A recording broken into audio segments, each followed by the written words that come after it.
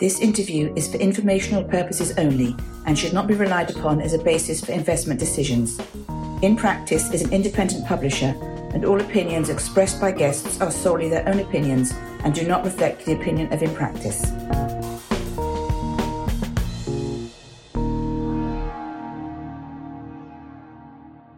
Catherine, can you start with just a brief introduction to your experience at IKEA? Yes, of course. So I have spent all my career at IKEA, working 31 years in that fantastic company, at different positions in 4 different countries.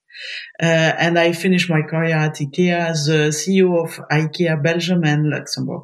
Can we take a step back then and look at the time when you were managing the first store, in your career? I think it's in Bordeaux in the early 2000s. Can you just paint a picture of, the size of the store, the square footage, the rough turnover, the number of employees, so we can get a sense of what it's like to actually run a IKEA store? Yeah, that store was considered as a medium store when I arrived at IKEA, but we enlarged it. And we rebuild it, and we finish with 20,000 square meters, meaning, if I remember right, 270,000 square foot age. It's about 350 co-workers working inside. And a nice turnover, because we are talking about more than 110 million. And at that time, was there click and collect or online, or was it only in store? Only in store at that time. Click and collect. It's during almost during the pandemics. IKEA has decided to develop that new services. But at the beginning, that didn't exist at all. And how would the store structured? Because there's like a warehouse obviously a warehouse part and then a kind of showroom part. So how would you describe the two different sections, if you will? In fact, you have different places in the store. Of course, you have the entrance, you have the showroom, where you have furniture exposed, mainly. And you have the market hall and the self-serve, and of course the cash line. And of course on top you have restaurants and Swedish shop and bistro, Swedish cafe, to relax a bit, because it's a long journey to do shopping at IKEA. Can you briefly explain how the IKEA model works? So from my understanding, obviously it's a franchise model. There's what they call the franchise business, the supply business, the range business. How does that all interconnect for you as a store manager? Yeah, the store manager, it's really a fantastic position, because you will have, in fact, the concept, a strong concept delivered to you as a franchisee. You will have the range with a strong identity of the range, all the goods, and when you are selling one piece of something, one piece is coming, more or less. But of course, you are not selling just one piece. You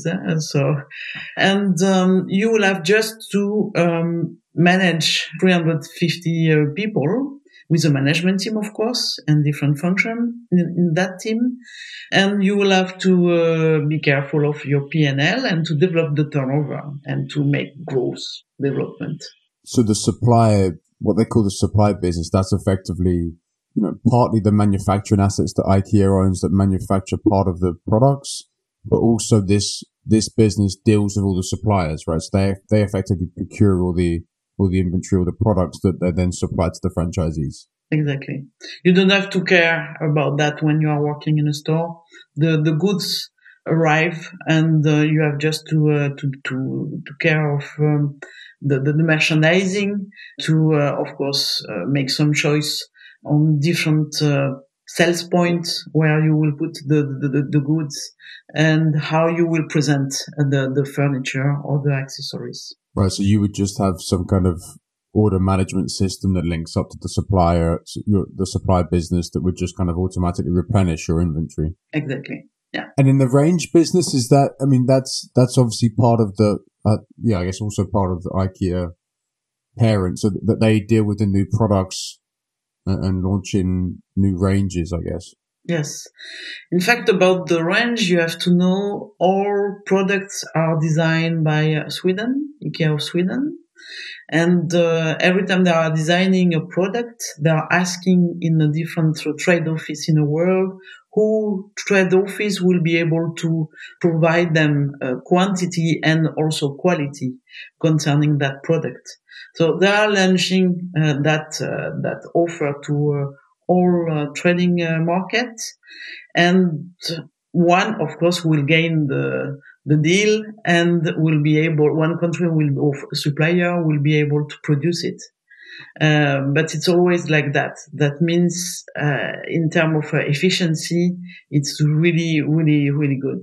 And the suppliers, are they exclusively for IKEA, or are they also working with other furniture retailers? You have both. You have some factories are only dedicated to IKEA and owned by IKEA, mainly on furniture. For example, if you know the range, packs, method in kitchen, all these kind of products are produced by IKEA factory, mainly in Poland. And for small objects or small accessories, it depends. It's produced in the world, mainly in Europe. By the way, 60% of the range are produced in Europe. And yes, it's a small supplier, big suppliers, and sometimes several suppliers for the same product to be sure to have the volume. Why is so much of the inventory produced in Europe? I guess it's because each country is a kind of specialist of or expert of some articles, I would say. For example, Portugal is expert in ceramic. You have, for example, glass. It's sometimes in France. You have, this kind of speciality from country to another. And why in Europe? I'm guessing it's because cost transportation is less important. And especially nowadays, where we have difficulties to import goods from China or from Asia in general. But it also must be cheaper if you get it from, I guess, Vietnam or Taiwan or those cheaper places. It depends for what. For some products, yes. For example, all accessory made in bamboo, of course, is not coming from Europe because the raw material is not in Europe for sure.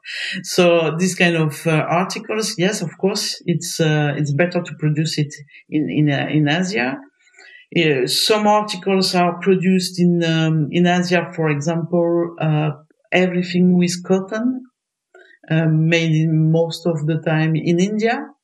It's because the cotton is there. So again, the raw material is there. It's not in Europe.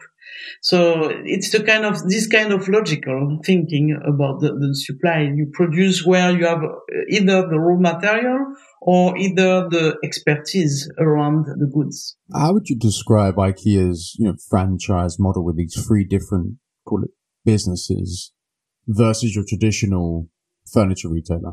I would say IKEA has a big strength compared to maybe a traditional retailer. And its big strength is connected to the fact they are producing or almost producing everything or buying to the supplier, big, huge volume. And they are distributing to the consumer and customers. That means they don't have intermediate in between.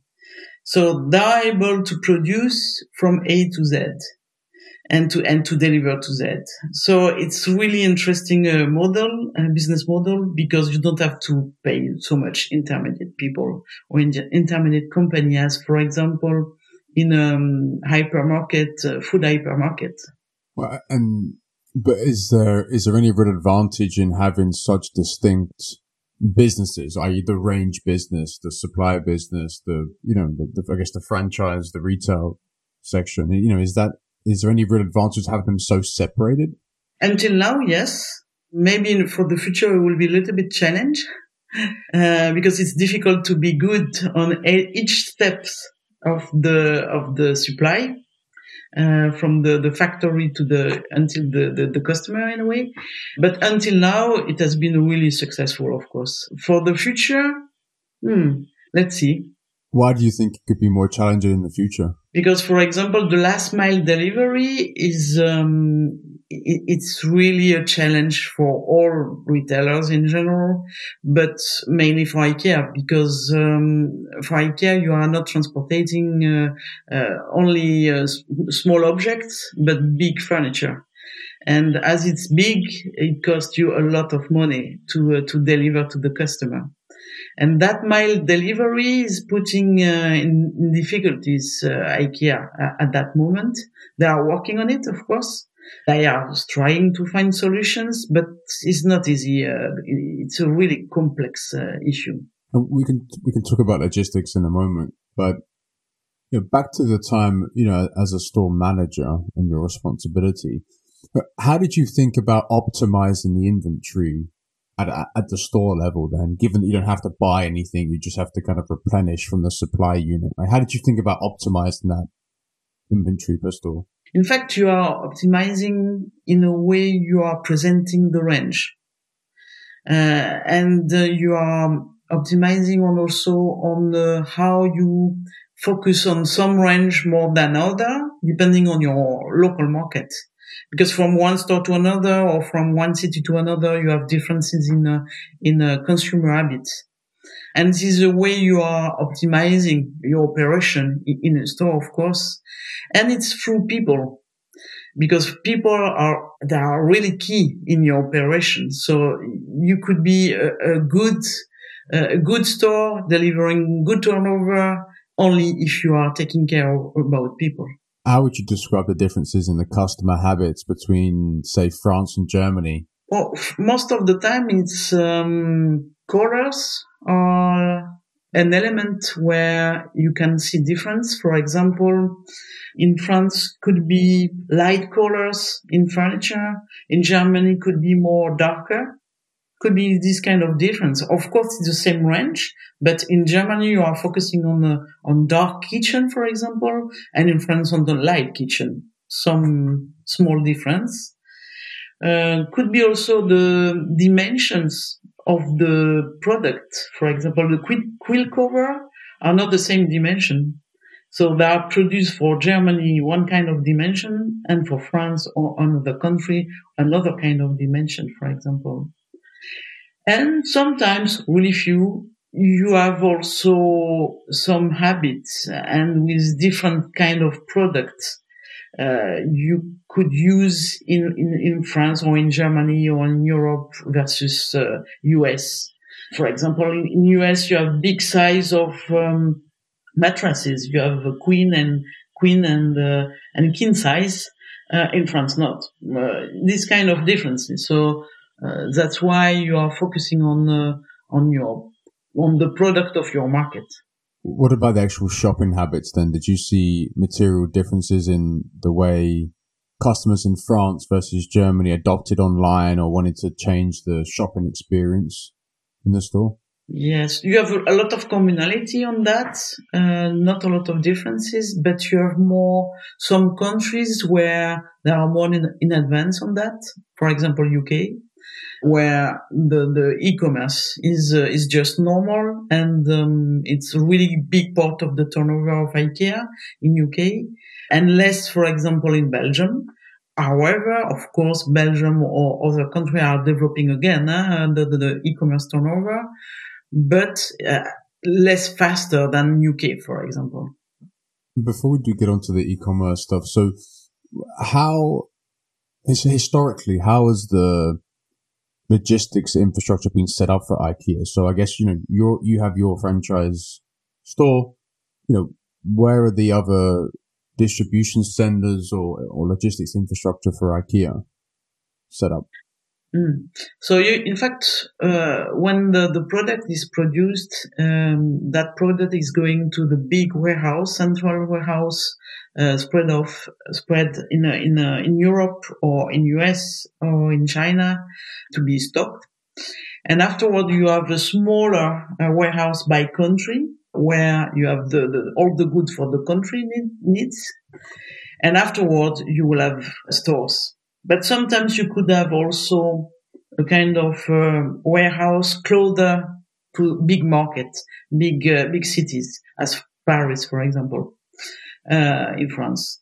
So it depends on the size of the country. It depends on the volume of sales of the country, of course, if it's needed or not. But more intermediate warehouse you will have, more will be also a cost for your business case. And in a way, and on the other side, it will be good to have that store close to the customers. So there's one big centralized warehouse in both Europe and the US. Is that what you said? Where the product goes there first for that region or continent? Yeah, you have you have more than that. You have several big warehouses, not just two. How many in France and Germany, for example? In France, you have currently 3, if I remember right, 3 warehouse in France, big warehouse. And sometimes the warehouse located in France, for example, can also provide goods to Italy, Spain, really close country. So there is no logical connected to the country, but more logical in terms of efficiency of distributing goods. And so these distribution centers can also supply or fulfill online orders? Or does the inventory have to go to the store? They are struggling with the last mile delivery. So warehouse is clear. They are receiving huge volume of goods and they are spreading that goods in the store for offline sales. Online sales, you have different kind of online sales. As you know, click and collect is one and delivery is another one. So they are trying, and they have done a huge step during the pandemic to really prepare goods from the store. Because of course, last mile delivery, you are closer to your customer, the final customers. So of course, the stores became really a point to distribute goods to the closer customers. It has been a huge change because of course, a store is not equipped, is not built as a warehouse, even though you have a small warehouse in the store, but it's not enough because most of the time when you are picking goods for customers, it's in the store. So you have, of course, in a warehouse for big furniture or in a self-serve for big furniture, and that is quite similar at the work in a warehouse or central warehouse. But picking goods in market hall, for example, for small accessories, it's a challenge because you don't have the initial packaging, and sometimes it can be broken. So it's not easy to implement that way of providing goods to the final customers. So it's because the products are not packaged correctly to then ship them out from the store, from that store warehouse section, that makes it difficult to use the store as a fulfillment center for online? Yeah, because in a way you are using the same packaging for a store, a physical store, and the same packaging to deliver. And normally it's not the same packaging, of course, because you could have a really strong packaging on the pallet, and it's good to deliver volume, one pallet to the store, but it's not the same packaging to deliver one glass, for example, to the customer. So it's a huge challenge. Can you not set up like packaging lines or units in the warehouse in the store? It's a case, but it's a small machine and it's not always, you don't have always the space to put it, but they have that, but it's not fitting to all kind of form, all kind of product you could have in one store. You have really different sizes, different form, and you will need maybe more machine or more industrial, I would say, machine engine to make it happen. So you have one, maybe, or two, depending on the size of the store, but is it doing everything? A lot of works is manual. Is this mainly for smaller products rather than the bigger, large and bulky products like a sofa? Because I guess they're coming from the central warehouse anyway, most probably. Yes. It's more for accessories where it's difficult. For furniture, most of the time it's easier because it's a flat pack or it's already with a special packaging for each pieces. And this is not the case for vase, for glasses, for, this kind of product arrive with a big quantity, one pallet or big box. And it's difficult to make it for just one glass, for example, or one quick cover.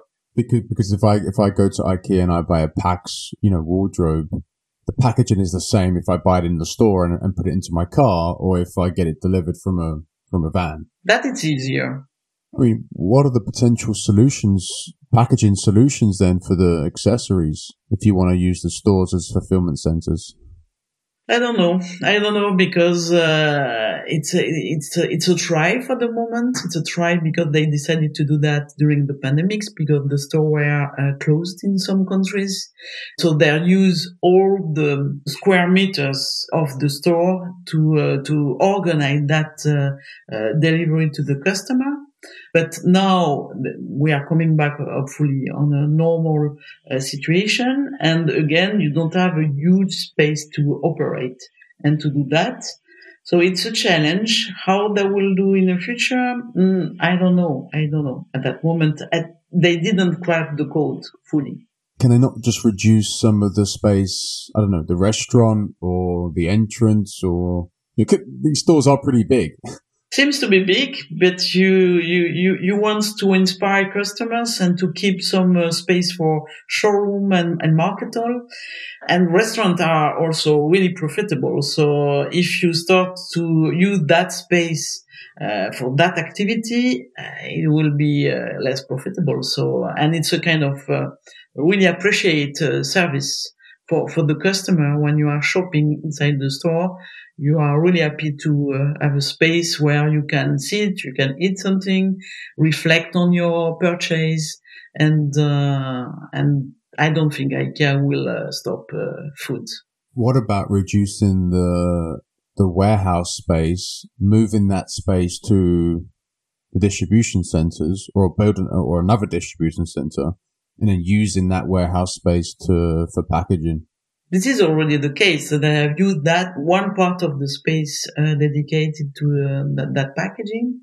But due to the volume, it's difficult to balance between the space for packaging and the stock you need to operate in the store and to not be in shortage. If, for example, you will have a kind of exceptional sales, you will need stock. You need a buffer. It's kind of mandatory.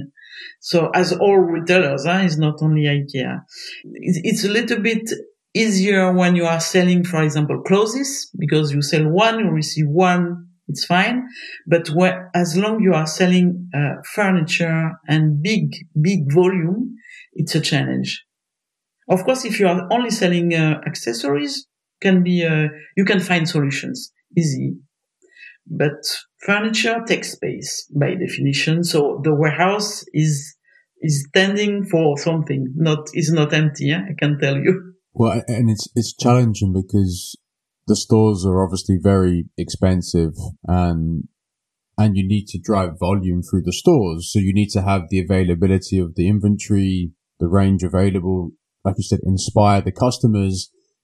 But the stores also are very valuable for last mile delivery. So it's getting that balance that's really, really, really tricky, it seems. It's really tricky.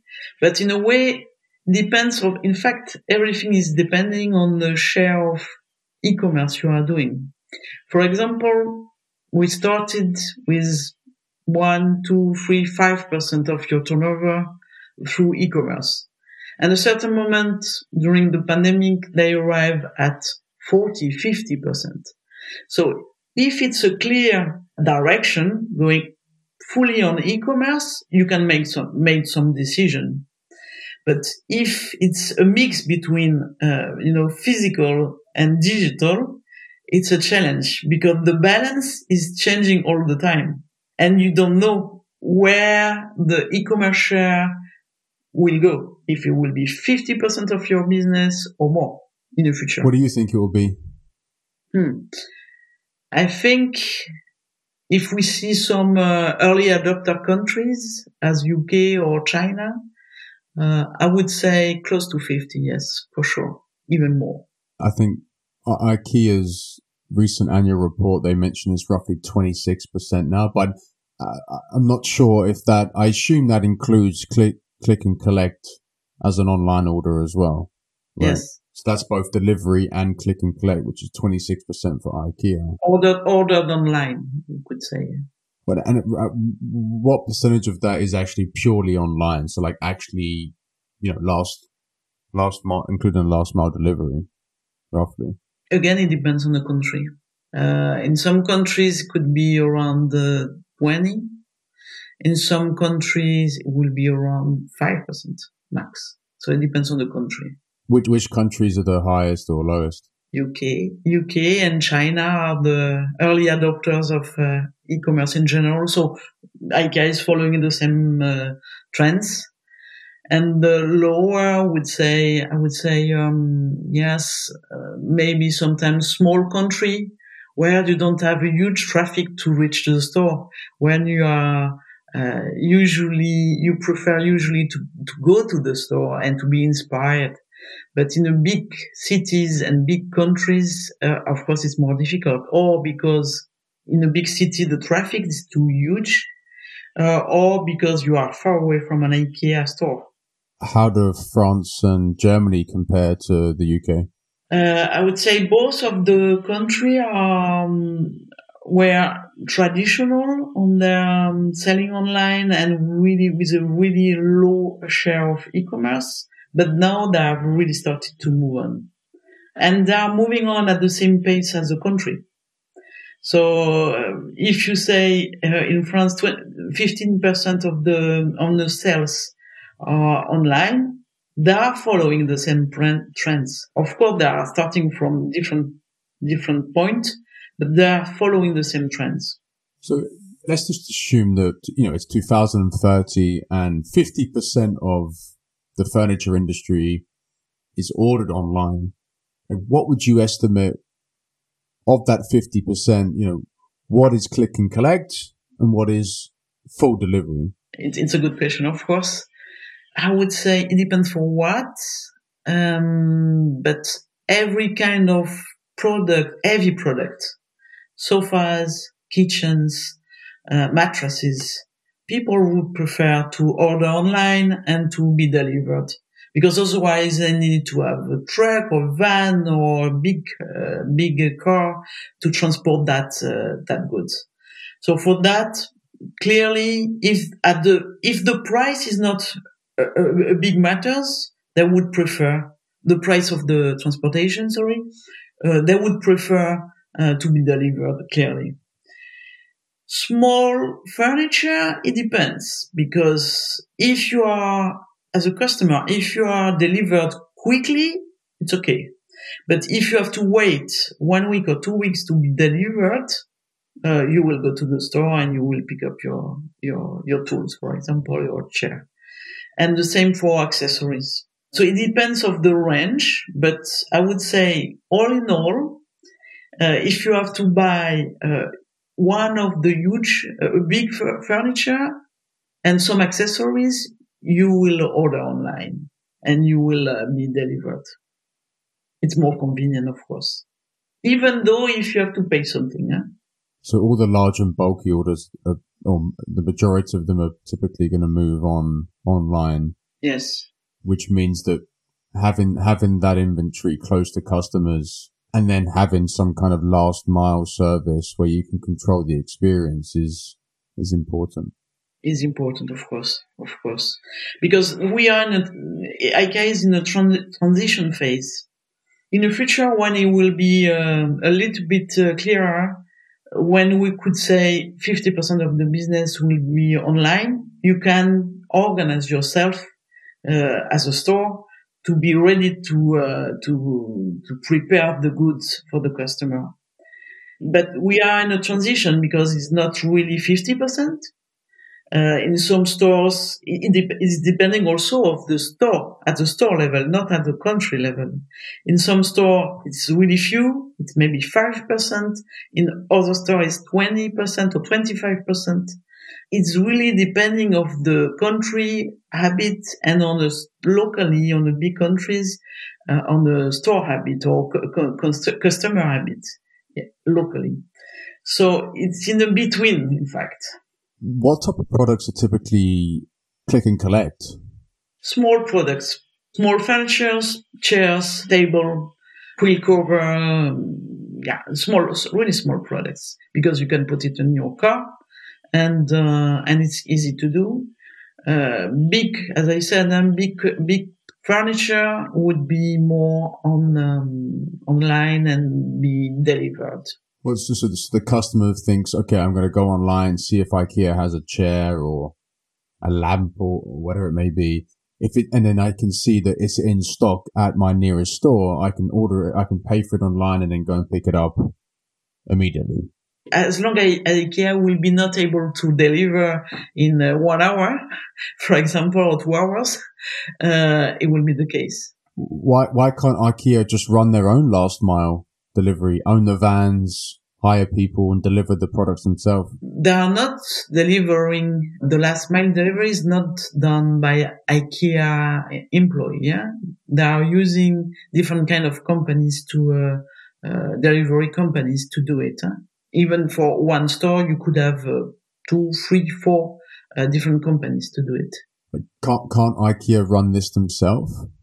No, it's an external company doing it. Wouldn't it save the cost if IKEA could do this themselves? Like, for example, Wayfair is now running their own last mile service to save cost. Maybe it's a business case to be studied. It's another job. Huh? It's not the same initial job, but of course it could be investigated. Of course. Yeah, because I remember I ordered I think I ordered a wardrobe of IKEA, last year. I think the delivery price was, I don't know, like maybe 7 to 8% of the total cost. 9% maybe? It's pretty high. Yeah, so maybe that would deter people if it's expensive, especially for those large and bulky products. That if it's expensive, then it kind of goes against the target customer for IKEA. But you have to know why it's expensive, because when you are delivering a sofa, for example, or a Pax wardrobe, you need 2 men because it's so heavy. It's not possible to have just the truck driver providing you the product like that, and that's why it's really costly for the company and for the customer at the end. So, back to the customer behavior then. So so 50, let's say 50% online total in 10 years time. Most of the large and bulky items will be full delivery, so including the last mile. And then some of the smaller furnishings, accessories will be click and collect. Why can't the accessories go to delivery as well? Why do you think they're going to stay click and collect? Because you will have always people coming in the store to be inspired and to feel and touch products. What IKEA has noticed is people is coming less often than before, but they are coming. Because when you want to buy something, a huge investment as a kitchen, as a sofa, as a mattresses, you would like to test and try products. And at that moment, the concept is so well done, you will have the temptation to buy another accessory. So you need to have accessory available for the customer who comes in your store. So you think stores still have huge value in this industry, even more so than other retailers, I guess. It will be both again. It will be inspiration and touch and feel products, and warehouse to prepare goods for the last mile delivery. And we have big stores, so we can also make some fluctuation between that. But inspiration is always fundamental. So how are the distribution centers different to a store? Are they obviously they're just massive warehouses with inventory? It's because you can put robots inside, for example. You can be really precise with the preparation. You don't have to. You have just one flow in and one flow out. In a store, you have different flows in and out still, but in different ways. So it's making the operation more complex or complicated. Do you place more of the large and bulky stuff in the distribution center and then less of the furnishings and accessories, or do you place everything evenly? Everything in this large warehouse. So when you think about IKEA's supply chain, obviously it's been pioneered over 40, 50 years, specifically for the stores, to give a great experience, have the availability. How do you compare IKEA's current structure to an online retailer who doesn't have the store base? It's a good question as well. The challenge for IKEA is to become multi-channel retailer, of course, because all the business, all the operating model has been done without e-commerce. And it has been a really strong concept and model, business model, to be both digital and physical. Of course, it's really a challenge to make it happen. Of course, an online player would have the chance to start from the blank page and to say, okay, what we are going to do to be better, to deliver quicker, to provide the best product at the right time to the customer. So they will have more agility, for sure, because they will not have to change so much to make a really profitable business. For IKEA, they have to change almost everything to really be profitable, efficient, and to continue to give a right and good experience to the customers. This is the main difference. What's the most difficult thing to change for IKEA to shift to multi-channel? I think they will have to accept to have some help from other companies, and mainly innovative companies, as the startups, for example.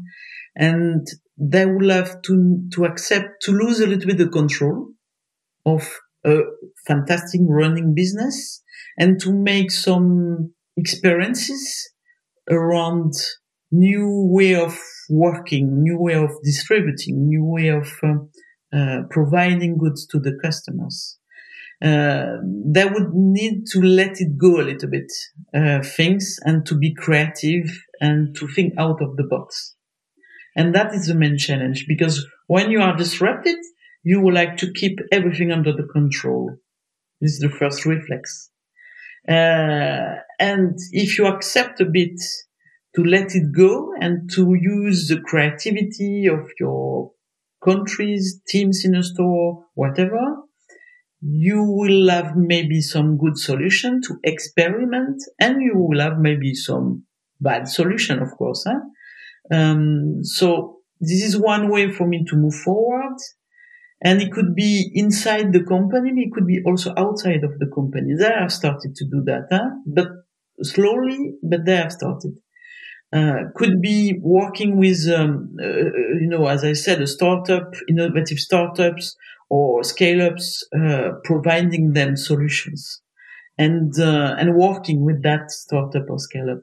And that startup will take some risk, but they will improve, and they will be more agile to improve and to deliver a good solution.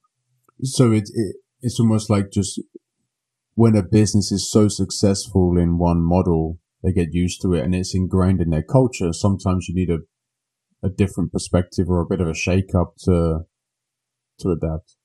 What are the specific problems that you would target? Let's say if you're running IKEA today, like what would you really target to as the core problem in shifting online? What would you be focusing your attention on?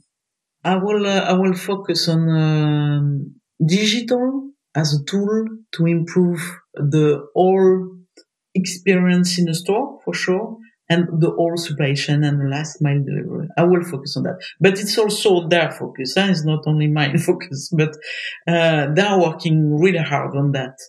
But it's really for me too slow. The direction is done and the direction is really good. The way of moving in that direction is a little bit slow at that moment. But what are they doing for the last mile exactly? What can you do? You have plenty of solution. You have, for example, you have fantastic startups working on that last mile delivery, doing job in a profitable way, and because it's another job, it's not IKEA job, and they have expertise around it. So I can tell you exactly what they are doing different, but they have solutions. So why not using their solution? The last mile is one thing that I've been thinking about a lot, but the one thing I don't understand is that the last mile is the same for every retailer, right? You like you said, you need two guys, preferably, that can lift a big sofa off a van, and they need to, and you can only fill a van so much with sofas or other large items. So it's kind of, you need the same assets effectively for the journey, whether you're an offline retailer, online retailer. So at what point, at what volume do you need, or at what point does a retailer say, actually, I've got to do this to myself and have it a branded experience and control the customer experience, and give a really, a 10-star experience in delivery and make it profitable? Or do you just keep outsourcing it to, UPS or, all these bigger outsourced providers? What's your view on that decision really as a retailer? Yes, I would say you need to take that kind of decision, taking into account not only that problematic of last mile delivery, but overall issues or overall challenges you have in the world. Because at the same time, you need to continue to operate and to make turnover and profit. You need to improve the last mile delivery process, but you also need to improve the customer experience in the store. You need to digitalize the preparation in the store. We talked about it just before, and to have more engine, to be smarter, to prepare goods from the store. So you have a lot of things to do. And to make choice to say, okay, to make a focus on last mile delivery could be one, but you have also the rest to take care about. And it's a matter of resources, it's a matter of expertise, it's a matter of investment, of course. And you have to have in mind, we are not talking small volume, we are talking huge volume. So it's a journey. It's a journey. And it's a matter of priorities, and it's a journey to focus on the right direction at the right moment. So you mentioned last mile is one thing you'd look at. What about the digital experience, improving the store experience? How would you approach that? In fact, we need to continue to inspire customer in the store. That for sure, I can need to do that. This is really his strengths, and they need to continue on that. But the way it's done is using a lot of space, as we talk about. We could have digital tools to use less space and to present range in a different way with virtual reality is one, or to do as made.com when you are coming in their store.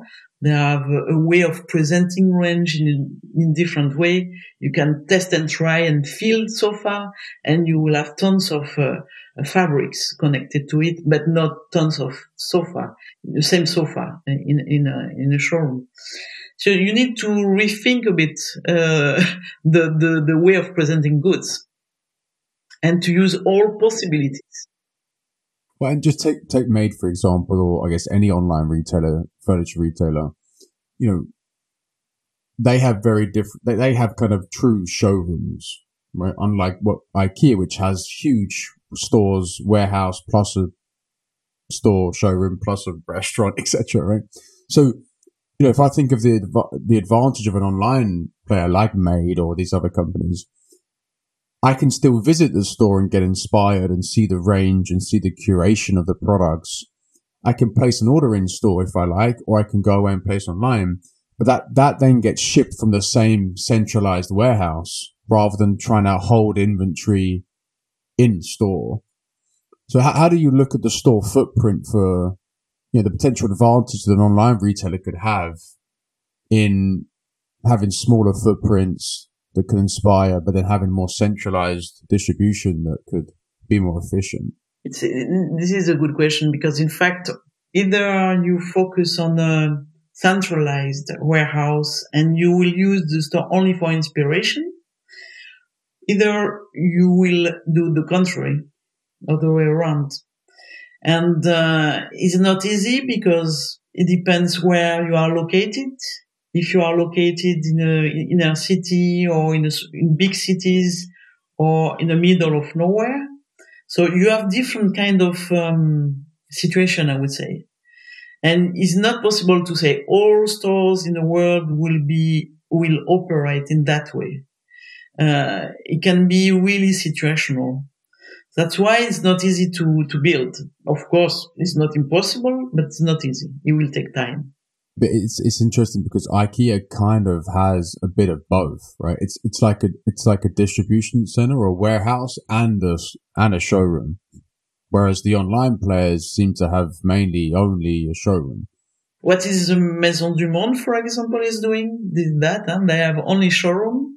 You have some accessories you can take, but furniture you order online or in a store.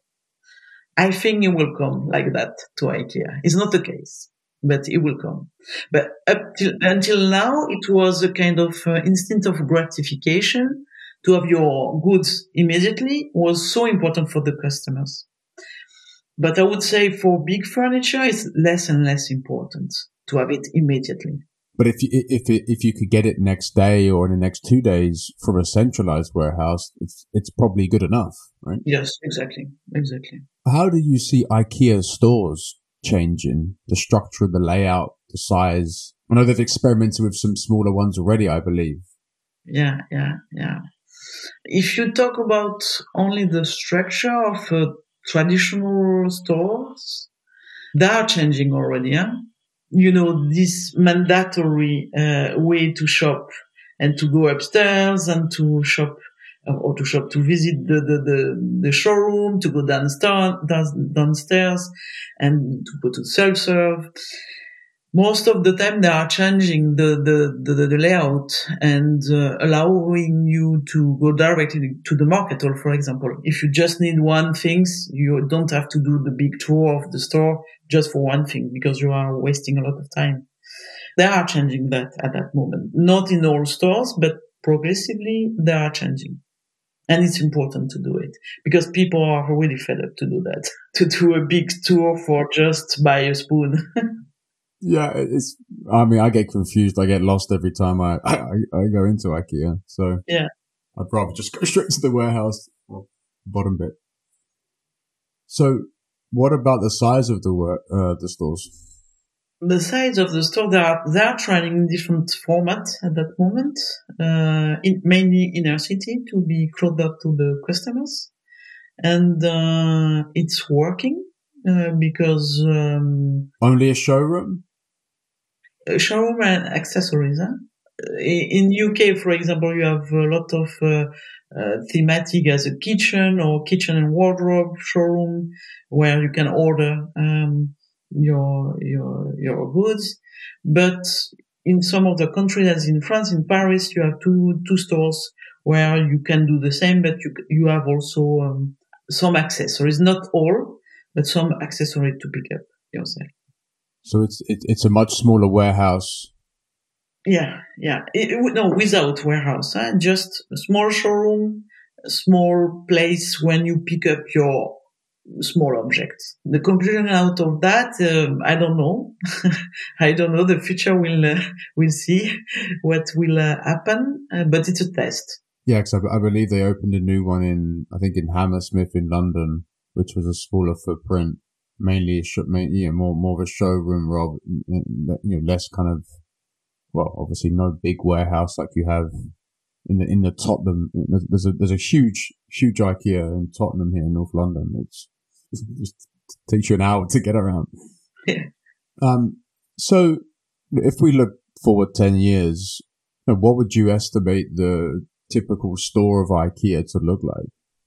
I think it will be different. It will be, as I said, more digital, and it will be more free flow layout and not mandatory layout for the customers. They will keep restaurant or somewhere you can sit and eat something. Could be a fast food or could be a real restaurant. I don't know. But somewhere a restaurant, because that is important. It's part of the customer experience. And a big warehouse to prepare goods sometimes when we talk about stores outside of the city. And when it will be inside of the city, will be only showroom, and you can pick some articles, but really few, just because it's an impulsion. You buy by impulsion. What are your thoughts on a company like Wayfair, which seems to be obviously built online? They're now looking to own more of the logistics. They own more of a supply chain.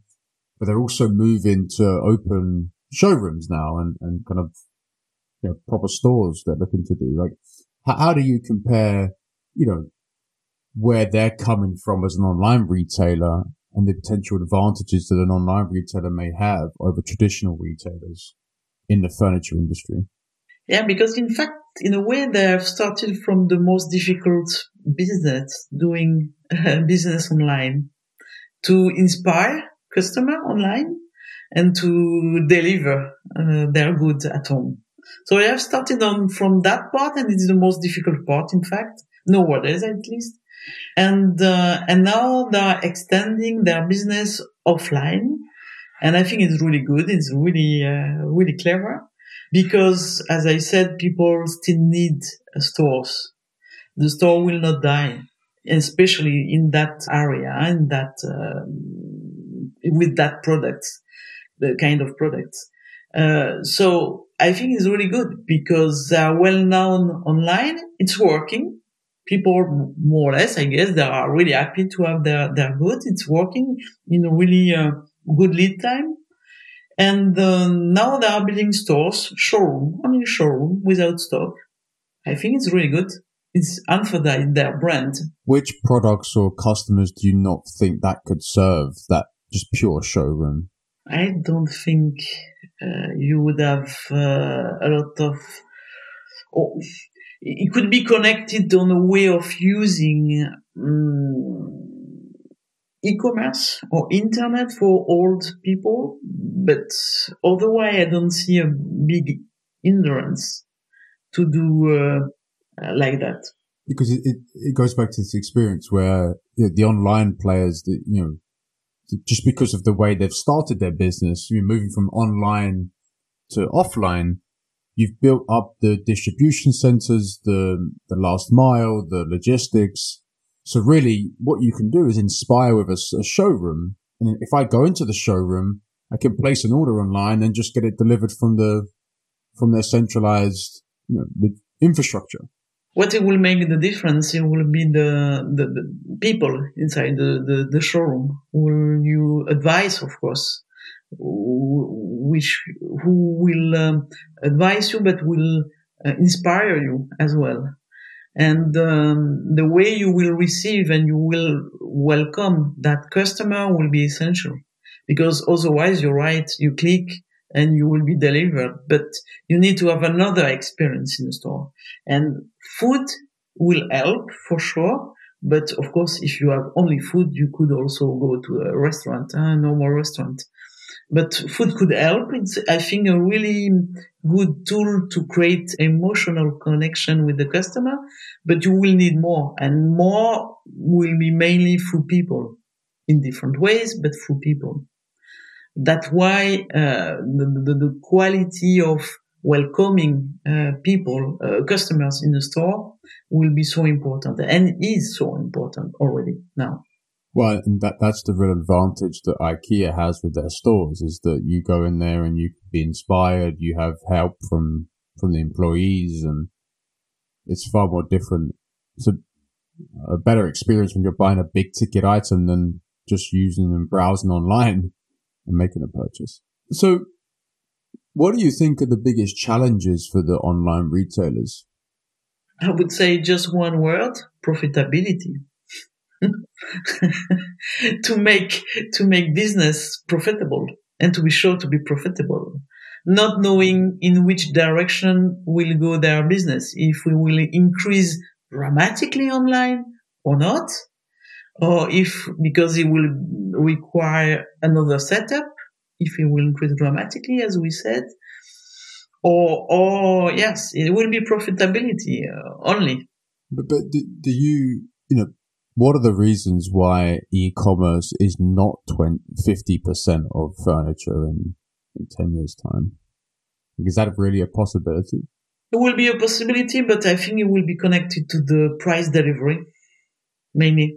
If, of course, the price delivery is so high, now, of course, you will think twice, but if we crack the code on that, I think e-commerce will be around 50-50, yes. But we need to be really clever and to innovate at each step of the process. And all retailers are not there. Some of them are more in advance, but you need to really, slide the elephant in different pieces and to find a solution for each of them to improve and to make more profitable your business.